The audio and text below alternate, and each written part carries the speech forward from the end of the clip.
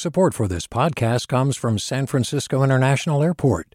At SFO, you can discover award-winning flavors and unique shops all before takeoff. Learn more about what's at SFO at flysfo.com. Hey, it's Glenn Washington from Snap Judgment. And if you love what you're hearing, and I know you love what you're hearing, please consider becoming a KQED member. Get special access to cool events, behind-the-scenes footage, and so much more. Plus, you'll sleep better at night knowing you did your part for the community you depend upon. It's in you. Please be in it. Visit donate.kqed.org/podcasts to sign up now. That's podcast with an S. Thanks. From KQED. Welcome back to Forum. I'm Ariana Prale in for Mina Kim. One day in the summer of 2019, Solomon Hughes, a former Cal basketball star then working in academia, got a message from a former college teammate turned actor. An untitled TV series was searching for someone to play the great basketball legend Kareem Abdul-Jabbar. Based on the 2014 book Showtime, Magic, Kareem, Riley, and the Los Angeles Lakers Dynasty of the 1980s by Jeff Pearlman, the series now has a name, Winning Time, The Rise of the Lakers Dynasty, and premieres March 6 on HBO. The Los Angeles Lakers select Magic Johnson. Us together, Magic and Kareem. Oh, Kareem and Magic. Every team's got fans. We'll have celebrities. Our girls, they won't cheer. They'll dance. You think I'm gonna get out there? You think it's gonna change you? I want to build something special, a real dynasty. Far out, man. The Lakers dominated that era not only with their skill, but also their flashy style, making it to 9 NBA Finals and winning 5 championships. Joining me now to talk about the series, Becoming Kareem Abdul-Jabbar, and the legacy of the Showtime Lakers is Solomon Hughes. Welcome to Forum, Solomon. Thank you for having me. So before we dive in, full disclosure, Solomon and I are related. We are cousins. And if you have questions for Solomon or want to share your memories or favorite moments of the Showtime Lakers, you can give us a call now at 866-733-6786. That's 866-733-6786. Or get in touch on Twitter and Facebook or Instagram or at KQED Forum, or email your questions and comments to forum@kqed.org. And if you've seen the trailer and are looking forward to the series, would love to hear your thoughts as well. So you were being raised. He just gave me a look of, all right, we're officially doing this. We're having fun. So you were being raised in Southern California when the Showtime Lakers were reigning supreme. Do you have memories of the team, of watching them? Did you have a sense as a kid that they were something special? Oh, absolutely. You know, I think I had the experience of being the spoiled kid who knew nothing other than Lakers excellence. And, you know, when you think of these incredible players like Magic Johnson or Kareem Abdul-Jabbar, it was like they really just set the bar high, and they really wore the center of the sports universe for me and most of my siblings. We had one sibling that was a Celtics fan, ironically, but you know, we were huge Laker fans. Couldn't afford tickets, but we watched them on TV religiously. And Kareem Abdul-Jabbar in particular, my father really admired him. And I think it was one of those situations where I think, you know, it's often the case where as a kid, you there's things your parents like that you don't like. But my brothers and I, we really just followed along with regards to how much my dad admired Kareem for who he was beyond the court and how he contributes to society as a thought leader, et cetera. And so, and then obviously just as a player, his style, his elegance, his grace, his absolutely unstoppable offensive move, the skyhook. These were all things that were just bigger, like larger than life. Right. And so it was easy to get sucked into the universe that the Lakers were creating. And I'm going to get into playing Kareem in a little bit. But I do want, for some that might not be familiar overall, you know, with the book Showtime that the series is based on, tell us a little bit more about kind of the world that we're placed into, because It's hard. You know, the NBA is super popular now, right. But in 1979, where the series starts, and Jerry Buss is looking to buy the Lakers, it's, you know, it's flailing. You know, there's not a draw. People aren't really going to games like that. So kind of put us in that world for a minute of kind of where the series takes place. Sure, I think you articulated it perfectly. And some people forget at one point the NBA games were on tape delay, right? So it was like there was this really, you know, it it was the way we talk about it is the marriage of entertainment and sports, and entertainment and sports in a very big way. And I think, this project, it fits Adam McKay's style. I think when you think of some of his movies like Vice or The Big Short, there's this unpacking, and there's this subtext of how we got here in the first place, right? And when you think about the NBA today, an NBA player's tweet can spark a geopolitical conversation. So the game is global; it's huge. These people have a lot of influence, and this is a story of some of those beginnings. The people, the men and women, the humans that came together, and really just changed the way we view the game. And of all places, right? It's like basketball within the backdrop of Hollywood, and so this is a story of those beginnings. Well, this listener writes, the Lakers during the 80s made basketball fun to watch. They are the reason I started following the sport. Magic Johnson was a showman. They also had an awesome announcer named Chick Hearn, who was like Vin Scully of the Dodgers, but for basketball, sports were different back then. So I previewed a bit in the introduction some of how the role came about for you, but tell us more about the decision to actually throw your name in the hat, the experience of auditioning, because executive producer Adam McKay, who you brought up, has talked about how this was a particularly challenging casting process to find the right Magic and the right Kareem. Yeah, so some people know when I graduated from Berkeley, I moved to LA and I had two ideas. I was definitely going to pursue a professional basketball career, but I was also very fascinated with the prospect of acting and getting involved in the realm of entertainment. Robbie Jones, who played at Cal with me, he along with other former athletes had moved down to LA and were carving out careers for themselves. And so I was really intrigued with that. And I went as far as meeting with a talent agent. And he was pretty dismissive and just basically didn't show me a lot of attention. I did get an opportunity to audition for, I believe it was an Advil. It was an Advil commercial. Nothing came of it, but it was the desire was like in the heart. And I was, even though I went back and worked in the realm of education, I was the guy that was routinely checking Craigslist to just see if there were like audition opportunities for local shorts. Because when I think of the impact that just the creative expression, the art form of acting has had on me personally, I'm someone who's taught on the high school level, I've taught on the college level. And, these are traditional learning spaces. But I also, when I think about what I've learned sitting through a movie and how that's changed my life, it's a space that I've really just been fascinated by for a long time. And so when the audition came my way, I tell people I was just excited to audition, right? Just to get the opportunity to get some feedback, right? I mean, even a no is like, at least I'm hearing something, right? And so, and seeing that it was associated with Adam McKay, I'm an enormous Adam McKay fan. I really love what he contributes to our universe, and so Robbie was very helpful in helping me kind of put together my self-tape. Hours upon hours of practice, reading through the script. I like you alluded to earlier, I grew up in Southern California, so Kareem's autobiography, Giant Steps, is one of the first big books that I read growing up, right alongside the autobiography of Malcolm X. So, I've been a lifelong fan of his. And so yeah, we sent in the self-tape. A few days later, they called back and said that they were going to fly me down to do an in-person audition. And the two scenes were really beautiful. One was Kareem explaining the skyhook to Magic, and the other scene was Kareem filming Airplane. And so there was, a bit of humor involved in that component.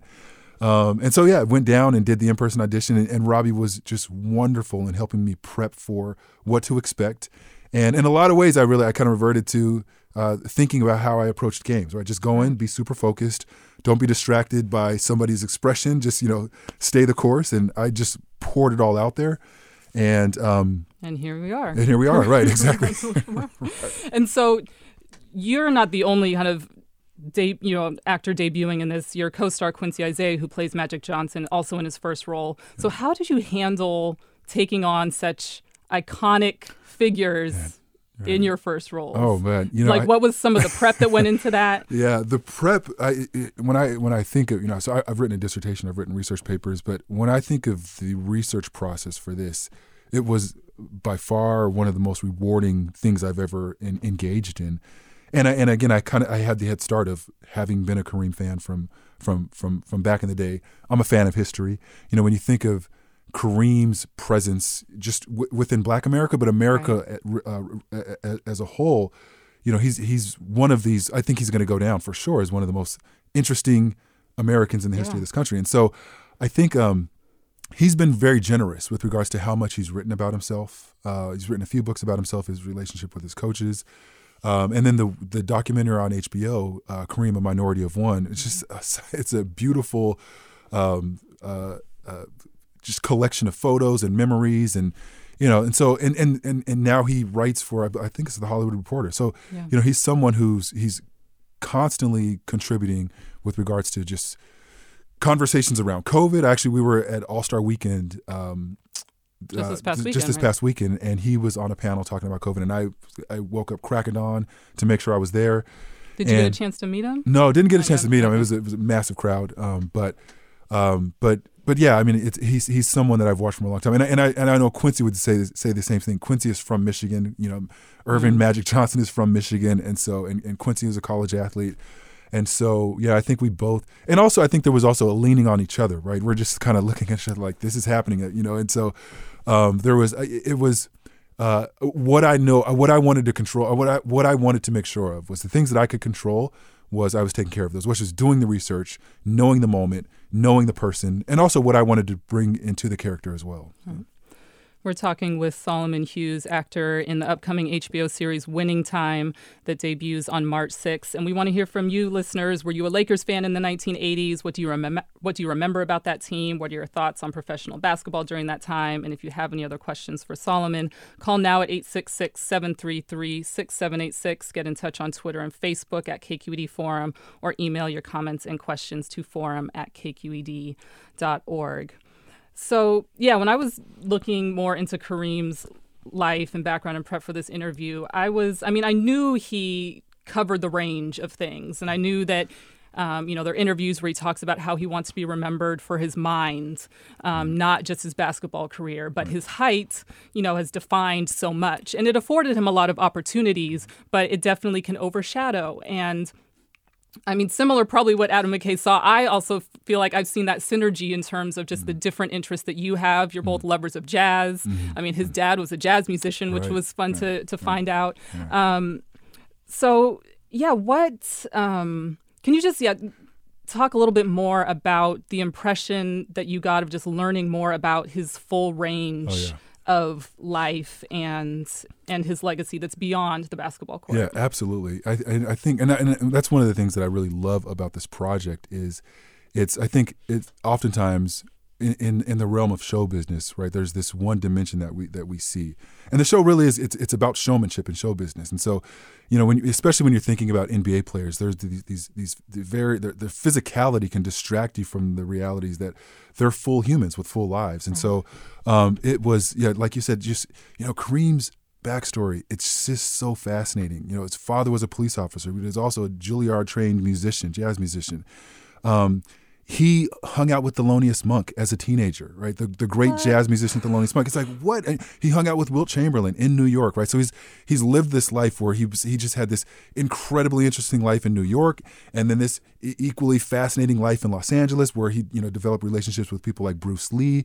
So there's I feel like every season of his life has been absolutely fascinating, and I definitely felt this connection with he talks about this in his documentary. I think he's pretty honest about the fact that the attention that he gets. He's 7'2". Some people say he's taller than that, but he's 7'2", very recognizable face. Easily one of the most recognizable people on the planet. And so whenever he steps outside the door, there's attention flying his way. And so, I can understand that I can somewhat relate. I'm 6'10", and when I'm just going to the grocery store to get almond butter, people want to have a conversation with me about whether or not I played. Right. And so it's so there. I definitely feel like I related in that. But yeah, to your point. And the other thing is, I think where Kareem talks about being a man to the mind versus being a man to the body. But I think what I would say is, if you're playing a professional sport on that level, that is a mental thing, right? Obviously, there's a physical component, but there's also like that's a very mental exercise. And so I feel like there's this unfortunate thing that's happened with professional athletes, or just with athletes in general, where they're separated. One's physical, one's mental, and I think we're learning so much more about the brain, et cetera. And I feel like we're properly interrogating this idea that an athlete is just a body. And so and with Kareem, when I think of, I actually had a really wonderful conversation with Wynton Marsalis, famous jazz musician Wynton Marsalis, because not only was I interested in what Kareem said about himself and what other people had written about him, I was also interested in what he was interested in, right? And people who are fans of Kareem know that jazz is incredibly important to him. And so, having the opportunity to talk to Wynton about the genre, its gift to the world was, I mean, I really like, I've been using the word surreal, and I've been overusing it to describe this situation, but that's exactly what this feels like. I mean, I feel like, it's been like, I've never been on a psychedelic journey, but I imagine this is what it might feel like. So. A reminder, we're talking with Solomon Hughes, actor in Winning Time on HBO. I'm Ariana Prale in for Mina Kim, and this is Forum. So you mentioned the jazz piece. So was there a particular song or artist that you would use to drop into character, or that you kind of had playing? Oh man! So when I would practice the Skyhook, there was a local park, and so we filmed the pilot in 2019, and then COVID happened, so everything got shut down, and we basically got put on hold for a year. And so I would go to the local park and find one of the empty baskets, and I would I usually would play John Coltrane and his track. Out of This World, which I feel like it would just put me in the right mindset to really try to master my version of the Skyhook, because I will never ever how is your Skyhook? Scale of 1 to 10. What would you say? Well, I would say Kareem's is an 11, right? I mean, right. he's it's the his. one that, he designed it. I'm comfortable. I'm confident that if I'm playing someone one-on-one, I'm going to get at least 5 buckets off the Skyhook alone. So, okay. Yeah. All right. Well, the audience will also determine. Right. We'll have their judgments once it comes out. And just another question in terms of the filming. What was it like to play, television basketball? Having played basketball yourself, right. Was it just like?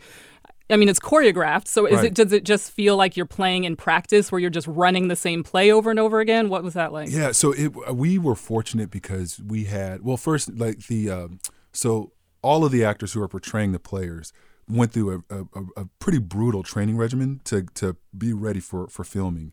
And then in addition to the actors who are playing the players, the background performers that they brought in have played professional basketball, et cetera. And so like real gamers. And so, there was this really, it was like getting into the mindset of understanding that we're trying to film the game in a way that fits into the story.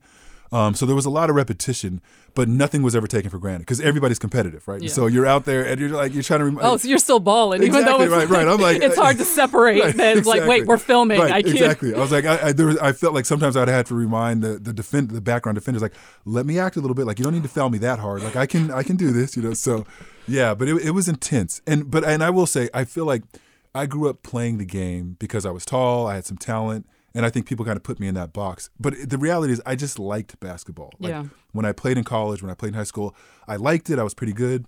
This project, this journey has really made me look back on the game and develop a love for it. Because, the story, it's coming from, Adam McKay, Jim Hecht, Rodney Barnes, Max Bornstein, who are like big-time basketball fans. And they love the Lakers. They love Magic. They love Kareem. And so it's been really fun to see the game through their eyes. Well, we've been talking about the upcoming television series Winning Time, about the Los Angeles Lakers team of the 1980s, the Showtime Lakers, with Solomon Hughes. He's an actor who stars as Kareem Abdul-Jabbar in Winning Time. Thank you so much for joining me, cousin. Thank you, cousin. This is wonderful.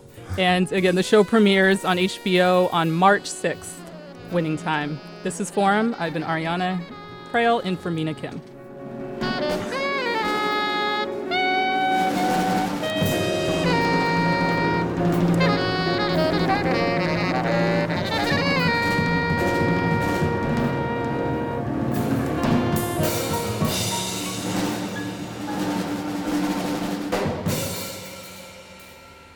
Funds for the production of Forum are provided by the members of KQED Public Radio, the Germanicos Foundation, the Generosity Foundation, and the Heising-Simons Foundation.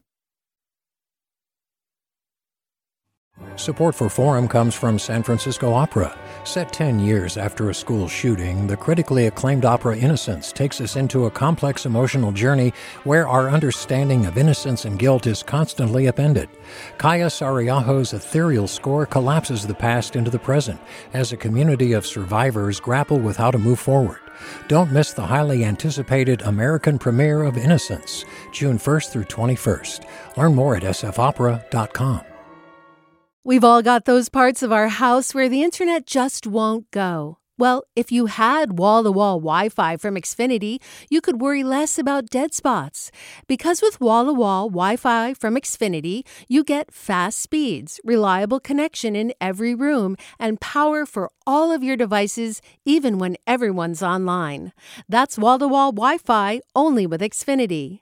Restrictions apply, not available in all areas. Actual speeds vary. All over the country, we need to improve reading in Wisconsin. Schools are changing the way they teach reading. I'm calling for a renewed focus on literacy. We have gotten this wrong in New York and all across the nation. And it's happening because of a podcast. I think your podcast has changed my life. And I'm going to share this podcast with everyone I meet. Sold a Story investigates how teaching kids to read went wrong. New episodes of Sold a Story are available now.